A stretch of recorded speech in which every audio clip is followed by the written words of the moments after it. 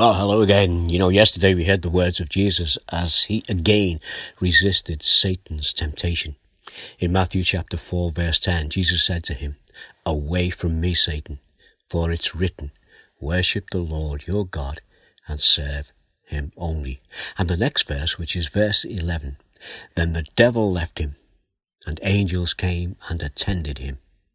I want us this morning to consider what we've been looking at over the last few days in the light of what happened in Genesis chapter 3 when Satan tempted Adam and Eve. You see, Adam had everything going for him, everything that he could want. He was in the Garden of Eden. He and his wife Eve were tempted by Satan. When Satan said to them, "Did God really say you must not eat from any tree in the garden?" These words led them to doubt God's words, and it caused them to trust in what Satan had told them to do, leading to them disobeying God. In Matthew chapter 4, Jesus, on the other hand, he was alone. He was in the wilderness. He was there for 40 days and 40 nights. He was there without food. He was weak. And when tempted by Satan to doubt God's word, he defeated Satan with God's words. The Apostle Paul puts it this way when we think about the times when we are weak. And we think about who Jesus was. In Romans 5:12, Paul tells us, "Therefore, just as sin entered the world through one man, and death through sin, and in this way death came to all people because all sinned." And we read in Matthew's Gospel that after failing to tempt Jesus to doubt God's word, that Satan left him. When we read the account in Luke gives us just a little bit more information at the end of that passage. In Luke chapter 4, verse 13, he tells us this: "When the devil had finished all this tempting, he left him until an opportune time."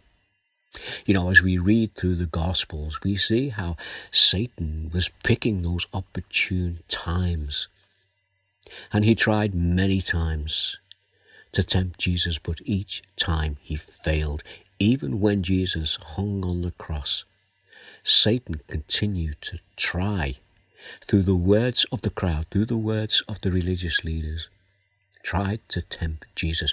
Listen to what we read in Matthew 27, verse 40. This is what they shouted to him on the cross: "Come down from the cross if you are the Son of God." But because Jesus is the Son of God, he stayed on the cross. Why? Because he came to give his life a ransom for many. Listen to Matthew 20, verse 28.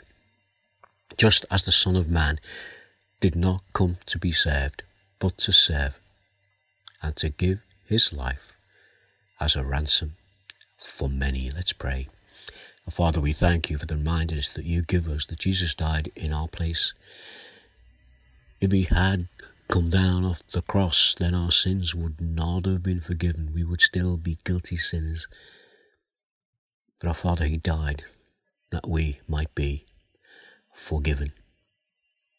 And by doing that, we are bought back by the price he paid. Our Father, we ask that you will just help us as we pray to remember these things in your presence, and that we might rejoice in them as we ask these things in his precious name. Amen. Well, just before I go this morning, and you take care as you go, and think about these things that we talk about in this very short time that we have together. But I'm just going to leave you with a verse from James chapter 4, verse 7. And this is advice to us. And James says, "Submit yourselves then to God. Resist the devil, and he will flee from you." Great words to take away with us this morning. So, for now, take care. God bless. Bye for now.